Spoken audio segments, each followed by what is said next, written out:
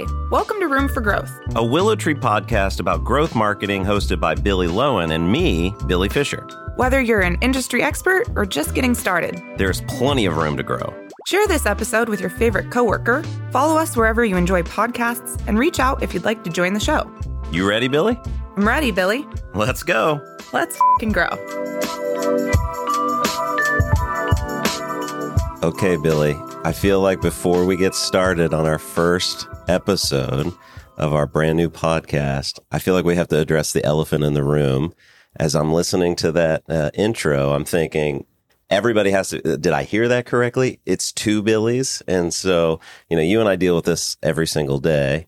That's right. Both Billies. And, nothing screams digital marketing expertise than two Billies, right? Two just like salt of the earth. Like if you met Billy and Billy, you might think we were twins. You might think we were both named Billy by the same set of very weird parents, but it's true. We get to do this intro 3 or 4 times a week. We get to be like, hello, I'm Billy. And I'm also Billy, and we're here to talk to you about technology. Well, so we've gotten to know each other more and more over the past few months as we've been working closely together. And not only do we share the same name, but we've learned that we have a lot in common in some of our background. And we're both super, super passionate about digital marketing, lifecycle marketing, and growth marketing, whatever term you want to stamp on it. What we're going to be talking about over on this podcast, Room for Growth, is really the passion that we have for helping brands solve some of these problems that we're just seeing over and over and over again. And I think I'm pumped up to do this alongside you and hopefully share some valuable content. I will say, I think it said it in the intro. If folks have ideas, want to come on the show and share something that they're working on or thinking about, feel free to hit us up, and we'd love to have you. Yeah, I think we are really excited to play at this intersection of what would the strategy be for a really awesome experience or a way to engage fans or customers that hasn't been done before or that could be done better? What does the product experience need to be? What sorts of features would you need to build into an app or a website to make it happen? What technologies do you need to actually launch those messages or collect the right data points and personalize it? How will you measure it? How will you build dashboards to know what works, what doesn't work? So we like to sit like right in that in-between space. In organizations, those are often like huge different teams and different departments. So anything where we can bring a like how to do this practicality to the ideas that we bring forward that has sort of that lens to it. Like how do you cut through the noise of silos to really make something exceptional for customers and fans? I think that's sort of what gets both of us really excited every day. I think we both get pretty jazzed up to help our clients in this new MarTech world. So I think that's what we're going to be talking a lot about over the next few episodes.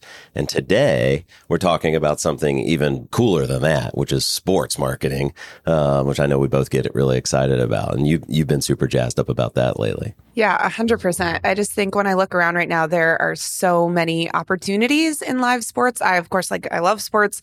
I love to attend games in person. I love to watch them on TV or through streaming or whatever platform you prefer.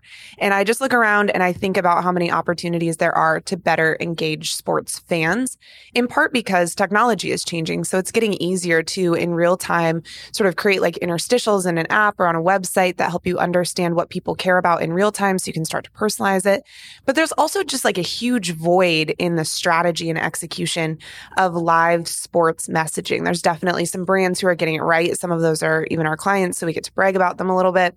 But in general, I think this is just an area of opportunity. And then you can think about how just the structure of live sports, which is basically like, how do you send things like push notifications or SMS messages or in-app experiences to engage people while they're either at a stadium watching a live event, which might be one experience, or they're at home watching it on TV and maybe they care about like multiple games that are going on, or they want an inside look in what's happening like at the actual stadium itself. There's so many opportunities, and finally the channels are coming available to really take advantage. Yeah, for sure. And I think one of the things during the pandemic, there was this period where all of a sudden, the core of many of these organizations is fans in seats. That completely went away. And a lot of them were pivoting, trying to figure out, okay, how can we continue to best optimize the experience? And so quickly, I've seen it with a few of our clients and elsewhere, they quickly pivoted into becoming almost a technology and product company. And some of the things that had been talked about, we've been talking about second screen since I did a quick second screen Google search. And the first article that popped up was from 2011. And it's like, okay, we really haven't made it that far since 2011. That article was talking about this second screen experience that really has never come to life. But what I am seeing recently are just even minor kind of enhancements. I just read that Peacock, when you open up Peacock to the app on your Roku or Apple TV and you pull up a Premier League game, immediately, if you're 10 minutes into that game already, on the bottom, they're going to just do some quick highlights for you to show you, like, here's what you've missed as you're logging in. And so I know that doesn't really impact exactly what we're talking about today, but my point is the experience just continues to get better and better and better and better to where I think it's going to continue to unlock a bunch of opportunity. I also saw that FIFA is partnering up with Twitter to enable pregame. All the pregame stuff's going to happen on Twitter. You can watch it, participate in the conversation. And also during the game, they're going to start to partner up to where there's continual Twitter conversation. I think this stuff's been happening organically over time, but now the brands are starting to participate in it. So I don't know, I kind of lob that ball over to you and I'm curious what you think. Like, how does that create opportunity for marketers to continue to engage in the experience? Yeah, I think you're 100% right. So first of all, I think part of this is just being birthed out of need, especially during the Olympics. What we really saw was fans were frustrated. Viewers were frustrated that they couldn't find one unified source to figure out what was going to be on and when and where to stream it and how to stream it. And so there's just some basic things here that fans want. I think you're right. Twitter has been such a source of basically like live programming that you can follow along and kind of get the buzz of what's happening. But beyond that, fans just want some basic things. Like, I don't think we're talking about rocket science here. I think we're talking about pretty basic unmet fan needs, things like that we hear from our clients in particular. If you are watching one football game or watching one March Madness game and there's another game on that you might care about not quite as much, you do want to know if that game is going to go into overtime. You do want to know if that game's really close. You might want a teaser or a highlight played back to you pretty rapidly. But the challenge with that for brands is like, how do you do that? How do you automate messages? How do you make sure that you don't have to have a whole room full of marketers working so that you can get the right and most relevant message to the right fans at the right time? And you can also segment it well, and you can make sure that you're not overburdening on frequency. So it is kind of a challenge. But the other like unmet fan need we hear about a lot is just simple recaps. Like, you wouldn't think basic dashboard features, things like what happened in all of the games and where can I see it and how can I have a bit of a wrap up at my disposal. That's things that we're relying on brands to do. Like, sure, you can Google it, but also brands could put that in something like an in-app message, and it's dual purpose. It serves this unmet need, and then it gets your fans back in your app where you want them so they can ultimately make purchases or think about buying swag or a t-shirt or something like that. So anyway, that's some of the challenges that we're working to solve. Really simple on the surface, but when you get into why they're hard, a lot of it has to do with technology. Right. And that doesn't even factor in the amount of different platforms and kind of disparate services that are out there. Every arena uses a different ticket service. And so connecting with and knowing who's actually buying tickets and attending your events in person, and then connecting that to them streaming it from whatever device they use is, I guess, easier said than done. But I think over the next few years, that's really where the opportunity, brands that can figure that out, I feel like it's a really huge unlock. Do you agree? Yeah, totally. I think we're going to see once again that so many sports brands in particular sort of like sold the rights to streaming, but they're realizing now they still have to own a part of that fan experience, and getting point of sale ticket data is one major behavior that they need to be able to track that's really difficult because they're usually not capturing it organically, as well as any sort of conversion that's happening in a stadium.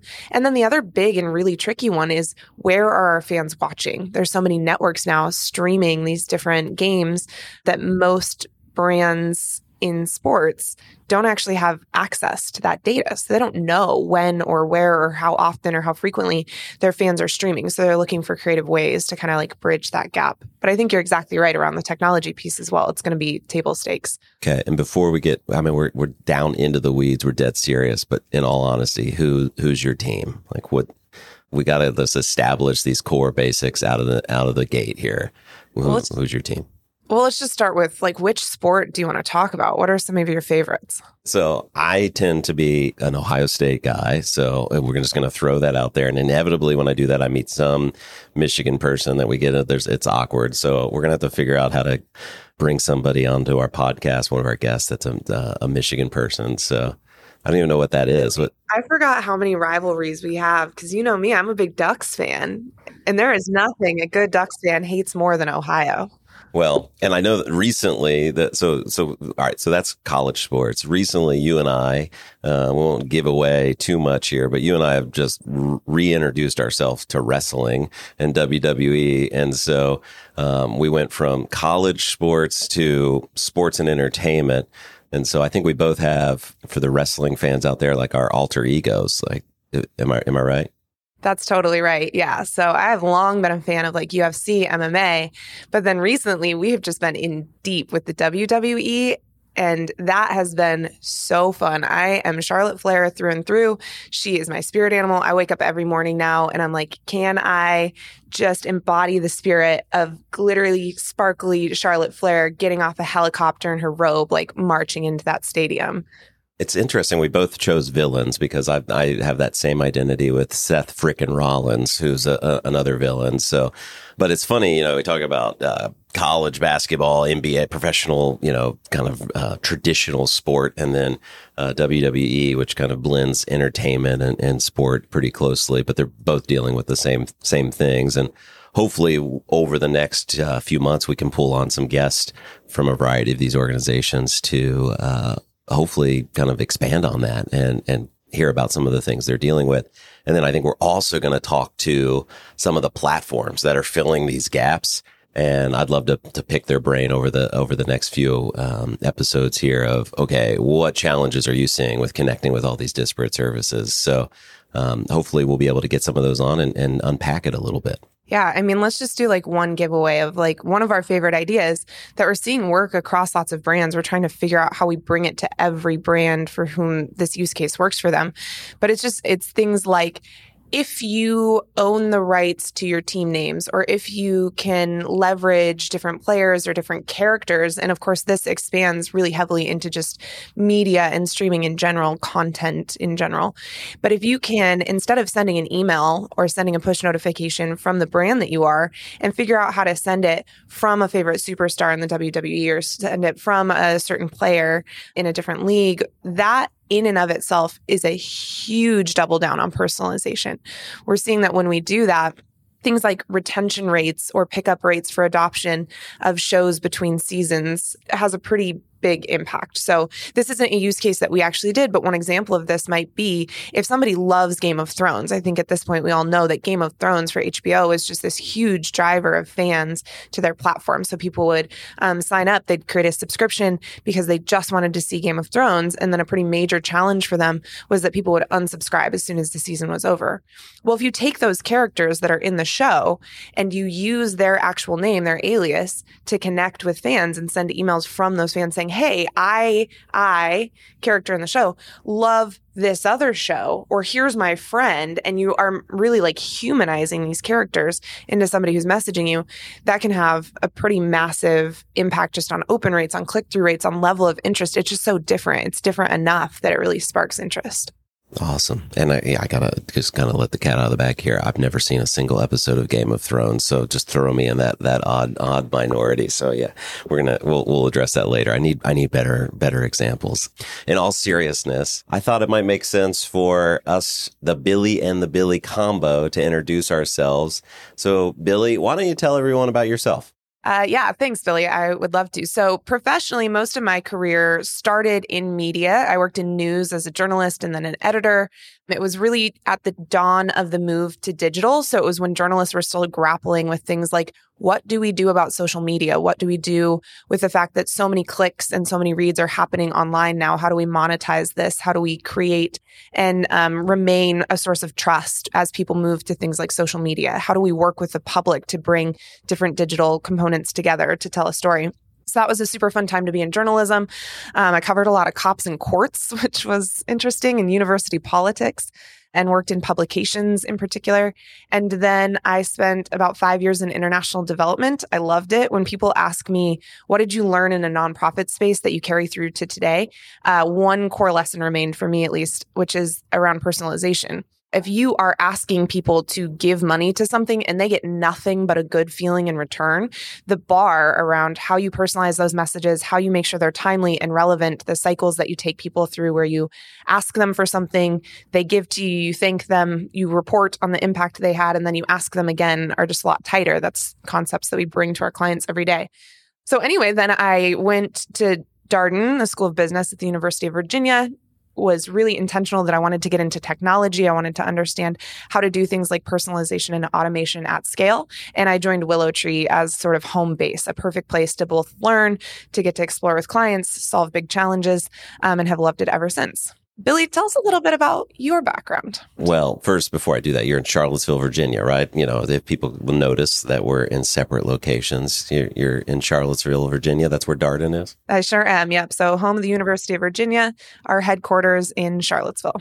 Awesome. Yeah. Love Charlottesville and lots of good restaurants. So always love getting there. So my name is Billy as well. Surprise. My career has really followed a fairly similar trajectory in terms of coming out of marketing and journalism. I have always, since about 2005, I have been in this position of continually bridging the gap between traditional marketing and digital. It looked a lot different than it does today in 2005. A lot of marketing website and landing pages, and I'm glad that it's evolved a lot since then. So I've spent the last decade in the agency consulting business, really helping my clients bridge that gap and figure out where they need to go next on that journey. Majority of my experience is in consumer-based experiences. So I'm really passionate about commerce and how a brand kind of extends itself digitally. And that's where most of my career has taken. I'm out of Columbus, Ohio, and have been with the WillowTree organization for 10 years now. So it's been an amazing journey and really excited for now this next chapter where we have the opportunity to bring on some of our clients and some of the folks that we work with regularly, both on the partnership side, some of the platforms that we help our clients implement. I think all of these folks coming together will offer some interesting perspectives. We get the opportunity, you and I, to speak with these people every day, and it always blows me away in terms of the new ideas and really all the things that we've been talking about for the past 10 years of one-to-one personalization and all these kind of buzzwords are finally feeling real. And a lot of that is because of these pioneers in the industry. And so those are the folks we're going to be bringing on to talk more. Today, we have a guest that's part of our team that we work with every day. And I think we wanted to bring Alyssa on to really expand on everything we just talked about. She's been working on some sports marketing related items for one of our clients here at WillowTree. And there was kind of a core unlock. 100%. One of the tools that we'll get into as well is Braze. So it's no surprise that at WillowTree, we love Braze. We tend to straddle this line between, are we consultants and strategists, or are we executioners? Sometimes we're a services agency because we're helping companies actually launch every campaign that they build, but oftentimes we're helping them articulate what those campaigns should be, and we're helping them choose the technologies they work in. So Braze will be the other major partner at play here as we talk to Alyssa. She's a Braze expert. She's been using their various channels in really interesting ways, particularly some of the newer channels, things like content cards that are a little less known, where you can sort of almost create like a preference center-like experience inside the app itself, but you don't need engineers to help you build it. And you can start to ask fans things like, which sport are you here for? Which teams do you care about? And then you can action that data really quickly without having to build out a full CRM experience around it. It's a really nice way to test quickly and figure out how to have some real-time data to understand what different fans are interested in. So I'm not only excited to talk to Alyssa because she's just brilliant. She is the person who dreams up these ideas and then figures out how to actually bring them to life, but excited to talk about how we really see Braze as one of our partners who's empowering these experiences too. Awesome. Well, I'd say we get to it and let's move on to our conversation with Alyssa and hear more about that. Okay, Billy. Well, today I think we're both pretty excited about our guest. You know, when we think about sports marketing and a lot of the observations we've been seeing with some of our clients and reading about in the greater space, we thought it would be awesome to have a member of our own team on the pod today to talk a little bit about a recent project that she's worked on that I think our listeners will find interesting. So this is somebody that you work with a lot. Is that right, Billy? Yeah, that's exactly right. So I have the pleasure of introducing Alyssa Baker. I'm going to let her introduce herself in a moment and who she is and what she's been working on. But for some context, Alyssa was basically charged with both coming up with a strategy and as well as executing that strategy to better engage sports fans during March Madness and prove that some of the own channel work that she was doing around push in-app messaging, email could drive higher streaming sessions if it was done in a really personalized, automated way. So I've been tracking this project with her because I've been super interested and curious about what kind of results she would drive. But when I say that it's driven great results, I'm talking about magnitude of like 200% increase in levels of engagement and conversions and starting streaming sessions. Some numbers that, at least for this client, are some of the highest that they've ever seen in their history. So huge numbers, really successful. But the other thing that we're going to talk about, in addition to what was the strategy and how did you pull it off, is really the tool that helped empower this. So the primary platform that we'll be talking about today is Braze. For folks who are not familiar, Braze is a customer engagement platform. So it's a platform that brings together email push, in-app messaging, SMS, content cards, all sorts of mobile and traditional owned channels so that you can create campaigns across each of those channels. You can test them against each other. You can automate based on different types of behavioral triggers. You can segment and personalize in really unique ways. So keep in mind that as we talk about the actual what was built and what Alyssa and her team did, that's the platform they were working in. Those were some of the requirements that were necessary to really be able to pull this off. So without further ado, Alyssa, would you please just start by telling us a little bit about who you are and what your professional background has looked like? Yeah, of course. Well, first off, just want to say thank you so much for having me. I'm excited to be here. So my name is Alyssa, and I've been in the growth industry for a number of years now. So far, I've had an opportunity to work across a variety of different verticals: cloud software, QSR, and most recently media, and specifically sports engagement marketing. So I myself, at heart, am not the biggest sports fan, but I will say I am so passionate about NCAA. I watch every single year. I follow college basketball, live here in Charlottesville, root for the Who's. So any Who's fans out there. So I was just really excited about the opportunity overall, as you said, just in terms of the sheer volume of people that we would be able to communicate with, just in terms of our reach and our impact. But as you already alluded to, as we'll talk about today, we still saw really, really great engagement rates, even while expanding our reach to new heights. All right, Alyssa, let's jump into kind of the meat. So before we talk about how you identified this opportunity to better engage sports fans, tell us a little bit about what your day-to-day looks like. What are you generally tackling over the course of a day, a week? Yeah, definitely. Well, what I love so much about being a growth marketer is just how every day looks different, and how you're able to just tackle a wide variety of things. So, it's equal parts action-oriented execution where you're getting high fidelity campaigns out the door for clients that are getting seen by a ton of people. It's equal parts reporting and insights where you're really diving into the data to understand, how does this inform future strategies, A/B testing ideas, does this change our channel tactics at all? And then it's, third parts, as I mentioned, strategy. We work closely with the client to really understand their competitor landscape, to understand their industry and how it relates to growth marketing tactics. Yeah. And then you work, obviously for a big client in a big industry. So just getting people aligned is another component of what you do. Talk to me a little bit about how you manage your team, you keep them on track, and then manage a huge number of stakeholders across a variety of different teams on the client side. Yeah, definitely. So one practice that we actually instituted when we joined the client that's been really helpful for us is actually the concept of window planning. So for us, this looks like monthly campaign planning sessions where we actually meet with several members of their team. We have design, editorial, digital production, analytics, everybody. And then our full team is there, the people that work on reporting, the people that work on the actual campaign execution. And we're all in one room together where we actually work in sort of a virtual whiteboarding space where we have an opportunity to say, okay, what is coming down the pipeline for this next month or two? What shows or upcoming things should we be aware of? What thematic moments are maybe happening in society that we should play off of in terms of our messaging? And that's just really allowed us to get aligned as a team of, these are the big ideas that we want to move forward with. And our team will actually create, a really comprehensive campaign calendar from there where we dictate audience targeting strategies, channels, etc. And that really allows our internal team to stay aligned and know what the expectations are in a given month. So one question I had in this industry, you're doing both streaming of like television type content. Yeah. So fictional shows that are created as well as sports and entertainment media. So live sports. There's a really big difference between doing audience segmentation and personalization for something like a TV show where you can basically just follow like who's engaging, what else do they care about in the content space, and then who's watching episode up over episode. It's super different to think about how to engage a sports fan.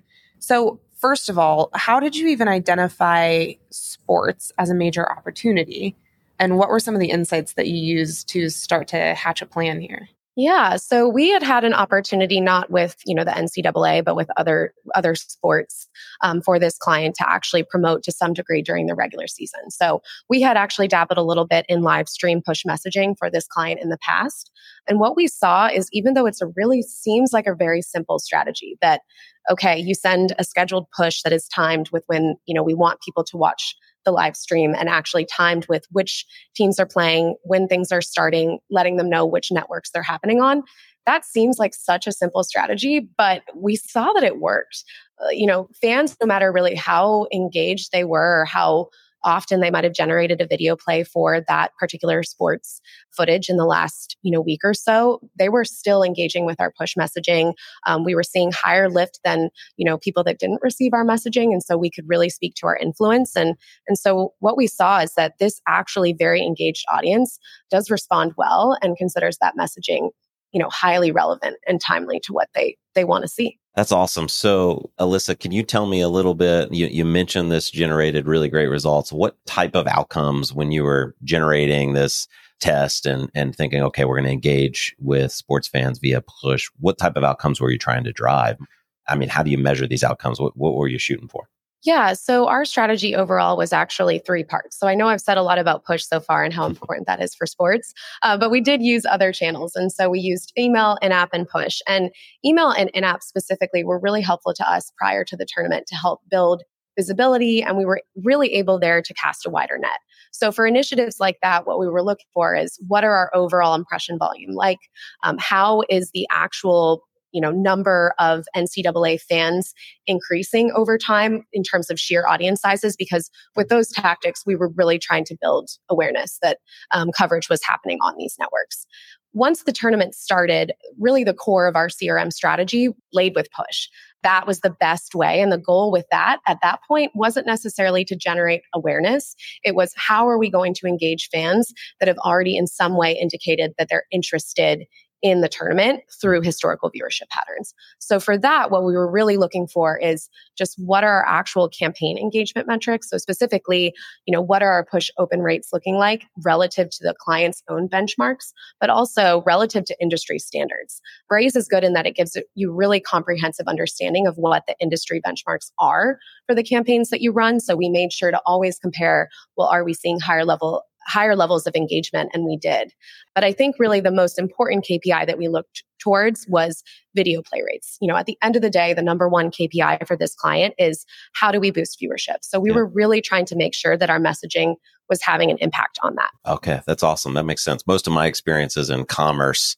And so I immediately think, a push notification that drives person to add something to their cart and push out and purchase it. Sorry. But in this particular case, live viewership.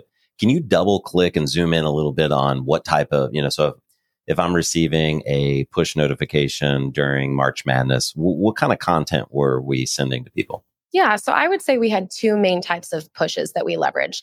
One that we were just calling our scheduled push strategy. So this is like it sounds. We know when coverage is starting for the day, when there's going to be a series of games happening for a particular round.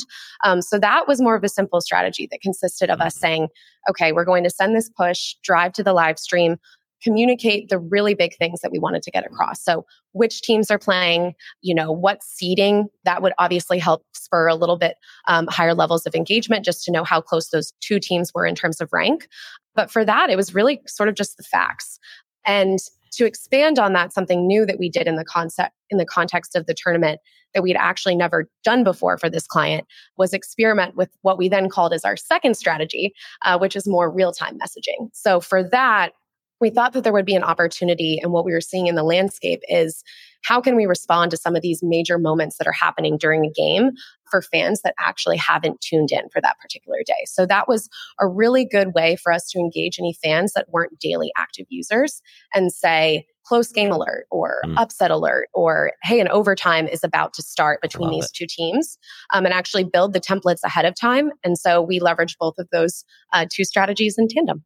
So really logistical question here. I mean, like, if you are a 9-to-5 marketer, so to speak, right? Yeah. You're working kind of normal business hours here. You're trying to figure out how to deploy these messages in real time during primetime games.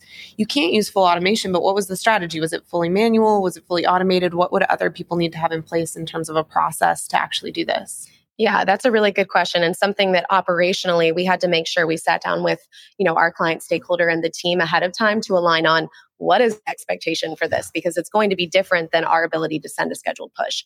So what we found, it was a little bit of a hybrid. So it was not fully manual and not fully automated. So what our team would actually do is actually build a template ahead of time where we essentially had everything that you could possibly have ready in Braze, ready to go. The only thing that was missing essentially was, okay, what is this game? So who are the teams that are actually playing? So we basically had placeholders very clear that this is where you drop in team name 1, this is where you drop in team name 2. And then of course, the only other contingency was, are you sending the push? So for that, we essentially had everything ready to go, and we had a coverage plan figured out with our client that was, okay, what games are you planning on covering? Is there somebody else from your team that's going to be able to cover this other day? We made sure that all of the templates were easily tagged in Braze, classified as real-time alert, so that you could easily say, okay, I'm looking for a real-time alert template. Is it a comeback? Is it an upset? Is it a close game? So it was really easily accessible for the client, and he was able to essentially swap in the team names and press send in the moment. Interesting. So you had to have somebody who had decision-making authority actually making that final call, actively watching the content. It's not as if there's some kind of trigger that you can necessarily use. But as long as you have one person who's capable of making that judgment call to say, this moment matters, this is the time to send this category of this type of message, then it was easy for that person to do. Yeah, I think that was something that we realized too when we're constantly driving towards automation, is that there is a degree of subjectivity involved here. How do you define a close game? Like, how many points is that? At what timing away from the end of the game does that actually set us up for it being a close game? And so that is how we chose to run the program sort of for the first iteration of it. I would say moving forward, given the features that are available within Braze, we would be interested in exploring other ways that we could more automate. And, one of those things I think that we can talk about in a little bit is something called connected content. So where you actually have a schedule that feeds Braze and tells you these are the teams that are playing. This is injected into your messaging. But I think for the first iteration, we decided to do more of a hybrid approach. Got it. So you're kind of doing it in really manual ways to figure out what works, what's the timing, what's the formula. Right. But eventually with connected content, you can just feed these details in, make some assumptions about whether or not a game is actually close. Exactly. Because you may not actually even need to know that. It might be simple. Awesome. Okay. So Alyssa, not to dumb this down and ignore the strategic marketing aspect of this, but do you ever at any moment during these things just stop and say wow, this is super cool? Because, as you're talking, I'm thinking you could go to every sports marketing class across every major university in the country and say, okay, we're looking for somebody to volunteer to work on March Madness, really come up with strategic efforts to drive engagement mid-game, and you're going to need to watch the game too to know what's going on. Do you ever just pause and say wow, this is pretty cool? Oh my gosh, yes, every single day. It just made me so jazzed to wake up in the morning to know that I was doing this type of promotion. And again, something that I was a fan of, something that I was passionate about and was already going to be watching the tournament anyways, even though all of my teams didn't make it this year. So that's awesome. Yeah. Did we do anything, or did as you guys were doing the window planning and moving towards kind of deploying some of these push notification strategies, were there any hypotheses or tests that didn't pan out as strong as the push stuff? Yeah, I mean, I think one thing that as a team we're looking to experiment with more in the future is I spoke a lot about how we leveraged push for ongoing engagement with NCAA fans. So the goal there, of course, is NCAA viewership. But secondary to that, you obviously want to capitalize on this moment. There's going to be elevated levels of app traffic. And is there an opportunity for us to cross-sell other types of content to these fans and convert sports watchers into other types of series watchers? And so we leverage Braze's in-app functionality a lot for that. And specifically, they have a variety of different formats that you can use, some that are more obtrusive than others. And so, I think just exploring and iterating more on that testing strategy would probably be our future plan, because we did see it's the fine balance of trying to capture people's attention when they're actively in the app, but we also very well know what they're in the app for. So we did see it generally as a really good awareness tactic just to build visibility, get those impressions up. But as far as, sort of overall engagement levels and ultimate conversion rates, we weren't really seeing the targets that we wanted to see. So I think that's something that we would explore more, or just shift what we expect out of that type of strategy. So how did you control for frequency? One of the things we hear about push all the time is that people really don't like to be inundated. They'll unsubscribe. I think a lot of marketers shy away from sending too many pushes, even though there's some hypotheses that in sports, that's actually the appropriate time to sort of serve push out like it's a billboard. How did you deal with that challenge around how much to send, how little to send, how to determine if somebody's engaged, not engaged in the content you're sending? Yeah, I would say that one feature in Braze that's really helpful for this is their feature for frequency capping. So that was also a conversation that we had with the client ahead of time, is what number of push notifications do we feel comfortable sending on a weekly basis? And you can actually set a global target, and it will ensure, that any one user won't receive any more than that target that you set in a given week. So that does allow you to sort of move forward with your messaging on a weekly basis without being, so constrained every day to think about, well, did this user get this message? With that said, we did try to be really closely tied into the analytics, more so for sports than maybe we would for any other type of series messaging. And there was another tool that we used that made it really easy to do that too. Braze has these report builders where you can basically, using certain filters, just say, I want to pull any campaigns that have the word NCAA in them that fulfill this channel push. And it will actually spit out, here are how all of your campaigns have done in terms of video play rates, in terms of push open rates. So we were really able to see pretty easily, what are the trends in terms of open rates, making sure that everything is increasing, not decreasing. We're seeing good levels of engagement, and shift our strategy if needed from there. Okay, but what's the golden number, Alyssa? If you had to tell people, send ish this many, what's kind of your ish number? I just think that it's going to depend on the audience. I know you're looking for a specific number, but I think it really depends on the audience, and you have to stay really clued into the analytics. I will say another opportunity that we found that differentiated us from competitors was in terms of our segmentation. So if you're not all the time being as, I'm just going to blast this push notification to all of my app users or even all of my active app users, if you're being more cognizant of, well, what do their historical viewership consumption behaviors tell me about whether they would actually want to get this push messaging, which is something that we try to do with all of our messaging, is we're not just going to blast you something. It's going to be based on a behavior that you've taken in the app. So I think that allows you to be a little bit more flexible with the number of pushes that you send as well, so long as they're more relevant. And especially with March Madness, as you're talking, I'm thinking March Madness is such a unique event where everybody that's watching kind of all of a sudden has an interest in a team that they would never even care about. I mean, half the team, sometimes I'm watching, I'm like, where is this team even located in the country? And so this time sensitive nature of March Madness, you have ultimate engagement. I can't tell you how many times I have gotten distracted, or I'm watching one game and I don't realize that I missed this last second shot in this intense game. So the strategy that you are talking about makes so much sense. How do you think, as you were thinking about this and analyzing the results? So I kind of just highlighted the uniqueness that is March Madness, where everybody loves every game, and there's just this intensity about it. But how do you think it translates to other live sports engagements? Is there anything that you learned that you think, if we have a listener that's a marketer on a completely different sport, that doesn't have this intense tournament atmosphere. Are there any things that you learned that you think would apply there as well? Yeah, you're definitely right there. So I think why I wasn't able to give a golden number is exactly that, because, we were seeing that in the context of the tournament, that level of frequency where every day a user is getting a notification time to say, hey, today is starting. These are the teams that are playing. Users responded really well to that type of messaging. But with other games like maybe MLB or NHL, you might not see the same allegiance towards just the sport in general. You might see people watching for very specific teams. And in the absence, assuming that you don't have that information from your users, like, hey, this is the team that I prefer to hear from, you could risk doing what you're saying, which is sort of blasting, letting them know that, NHL is starting and there are teams that they don't care about. And so the thing that we've realized too is we can apply these strategies to other sports. But again, we try to keep a very, very close eye on the push performance itself. So there's always an opportunity, I think, at the start of a given regular season or at the start of a playoff schedule where we're willing to be a little bit more broad with our targeting, still using consumption patterns to say, would you want this push or not? But if we don't see that the engagement rates are there, we will drop off people that have not been active within a certain window of time or are not responding to our push messaging. So we are responsive to the data and we'll be willing to shift that for specific sports based on what we're seeing.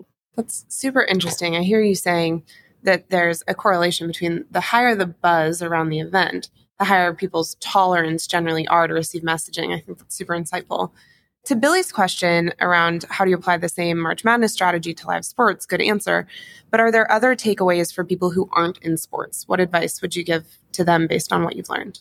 Yeah, I think that the last comment that you made actually tees up my answer quite well. So I'll first just start by explaining, because there was one tactic that we explored that we saw really, really great results that I haven't touched on yet, which will relate to this. So we often throughout our messaging, we'll do a lot of ongoing engagement messaging where we're messaging fans that are active. They're responding well to our messaging. But there was a point in time in the tournament where we questioned, there's definitely a decent number of people that have dropped off. Either they have teams that they had allegiances to that are no longer in the tournament, or they were just watching for their bracket and their bracket was busted, which this tournament, there were a lot of upsets. I don't know if you guys both watched, but a ton as to be expected. So there was sort of a point in time where we realized, hey, there's probably a lot of people that have checked out. And so this was a really good opportunity for us to say, what is our re-engagement strategy? We know that we can't recoup the full percentage of those inactive viewers, but how do we try to get a percentage of them back into the fold and watching again? And so I think just knowing that you'll do this brainstorming session ahead of time, you'll plan out your window planning, and this can apply to really any industry. You've planned every channel, you've planned every concept. You need to be responsive to the broader landscape of what's happening and the broader context. I mean, Duke versus UNCA, for any NCAA non-fans out there, these are two historic rivals. Like you hear about it everywhere about how they're that in terms of whenever those teams match up, I mean, viewership just skyrockets. And this was actually the first time that they had ever met in the tournament. And not only that, but they met in the Final Four. So, and that's actually when we saw a lot of drop off happening between viewership. So this for us was a moment to say, hey, let's play up sort of the FOMO aspect of, you need to watch this game because people are going to be talking about it for the rest of our lives. And they are. I mean, that was like the highest watched game on television. And if you're sitting here saying, oh, I didn't watch that, we wanted to play up that aspect of, this is a historic moment. You can't miss this. So I would just say, know that all your best planned efforts and strategies, you might need to make some shifts, and there will be things happening that you need to be responsive to. And to your point, anything that you can do to promote your given product, but tie it back to what is the value proposition for the user. So in this case, these people were totally checked out. They had no interest in watching the tournament anymore. So we tried to say, okay, well, what would bring them back in? And, for us, it was, we think you're going to feel like you're missing out if you don't. And we're going to tell you how historic this moment is. Final question here, Alyssa. This was super great. Thank you so much for talking us through what you did, how it worked, why it worked. But we keep talking about why this is pretty simple. And frankly, it is. It's basic marketing. It's send a message at the right time to the right people to get them to take their eyes and put them where you want them. If it's so simple, why was it so groundbreaking? Why aren't more brands doing this? Yeah, that's a great question. I think it's, even though the strategy at its core sounds so simple, to actually put this into execution and into action, there are so many moving parts that need to be able to work seamlessly together. I think, first being able to have the time and the space to take a couple of steps back and just brainstorm with a client, as I mentioned, doing that strategy session where we planned and we really threw out any and all ideas that we would want to explore. And then from there, tried to get a little bit more tactical execution focused on what do we actually have the operational capacity to do? Because there's definitely more that we would have loved to explore, other tests that we would have loved to run, but you need to really understand, your team's capacity and bandwidth to be able to handle this type of messaging. And like I said, even with the real-time push capacity, who's going to be able to cover those games, watch, be responsive, be nimble in the moment. So I think, just as much as strategizing ahead of time was so important and having the space to do that, I think second, having the operational capacity, because as you mentioned, this is a really, really popular tournament. There's a lot of eyes on the tournament and not a lot of people that get to promote it. So there's definitely, a stress there, right? You're sending this messaging to a lot of people. You need to have the right checks and balances and quality assurance processes in place to make sure that everything that goes out the door is flawless, even when you're doing real-time messaging. So I think that's the second part of it. And then third, not to, totally fangirl on Braze, but I'm just going to, you need to have the right technology and tool. You need to have the right data infrastructure in place to say, we have access to customer data that's going to be really valuable to allow us to do proper segmentation, to ensure that we're not over messaging people. We have the right features, the right strategies in place, and that, the way that we build channels within this platform is really intuitive, which it is. So I think all three of those things combined allowed it to be successful. It's awesome. And a lot of people have the right tools, but I always use the analogy, they buy a Ferrari and then drive it like a Honda Accord in a 35 exactly. zone. And so it's like knowing these tools and actually deploying them. Alyssa, thank you so much for coming on the podcast. Your energy is contagious, and it just kind of, I hopefully sparks some ideas for folks to maybe step back and look at a new campaign that they have coming up with a fresh set of eyes and maybe try something new. When we conclude a guest on the pod, I love to just like fire out some questions at them, some stumping questions. So Billy, I'm going to start, but you can jump in here. What's your latest binge watching show? Everybody's, there's Netflix is getting a lot of hate lately. You got anything you're watching on Netflix or other platforms?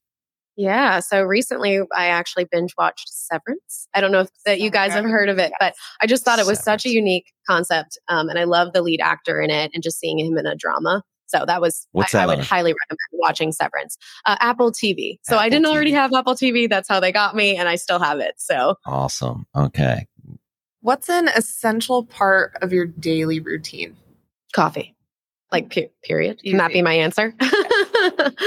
All right. So Alyssa, at the end, we always like to invite people to talk kind of positive trash about a brand that they love. I know that you and I have one thing in common. We both love loyalty programs and have like a little obsession with loyalty program. Yes. What is your favorite loyalty program and why? Who do you think like does this the best? I would probably have to say Sephora. Yeah, they are the best. Oh, why? Why do you think that? Yeah, well, alone, I'm a little bit swayed because I just have such an affinity for this brand. I mean, I love them. Currently wearing Sephora. Sponsor me. Thank you. No, I'm just kidding. But I do love their product. But I also think, to your point, the loyalty program is just so effective in terms of how they've managed, all these different tiers and through the Beauty Insider program. I mean, I am always trying to level up, more points. What is that going to mean in terms of the rewards or incentives that I get as a result? And I am incentivized to, to buy things on the website, to go into the store, because I know that I might have access to certain incentives or certain things. And I think they reinforce that constantly as well throughout their messaging. I mean, I'm receiving the right number of emails. They're creative. The subject lines always manage to catch me with whatever else I'm doing and are really compelling. And so I think that they are not just a brand to aspire to, but also they're doing well in the space as well. I would talk more about this, but I insist that we have an entire episode where we break down the frameworks of why Sephora's loyalty program is so superior. And then we can fight about Billy's favorite loyalty programs. Yeah, it's not Sephora. I'm not a member, even though I'm a dad of 2 daughters, not a member of the Sephora loyalty program yet, at least. So yeah, we definitely have to have, I think we've got in the mix and planning for some podcasts ahead to really zoom in on loyalty programs. So maybe we can get somebody on from Sephora. Awesome. Well, Alyssa, thank you so much. As I said before, just great energy. And we really appreciate you giving us your time and sharing a little bit about how you leverage Braze to drive new engagement at the most recent March Madness. Thank you so much. Thank you for having me. This was a ton of fun.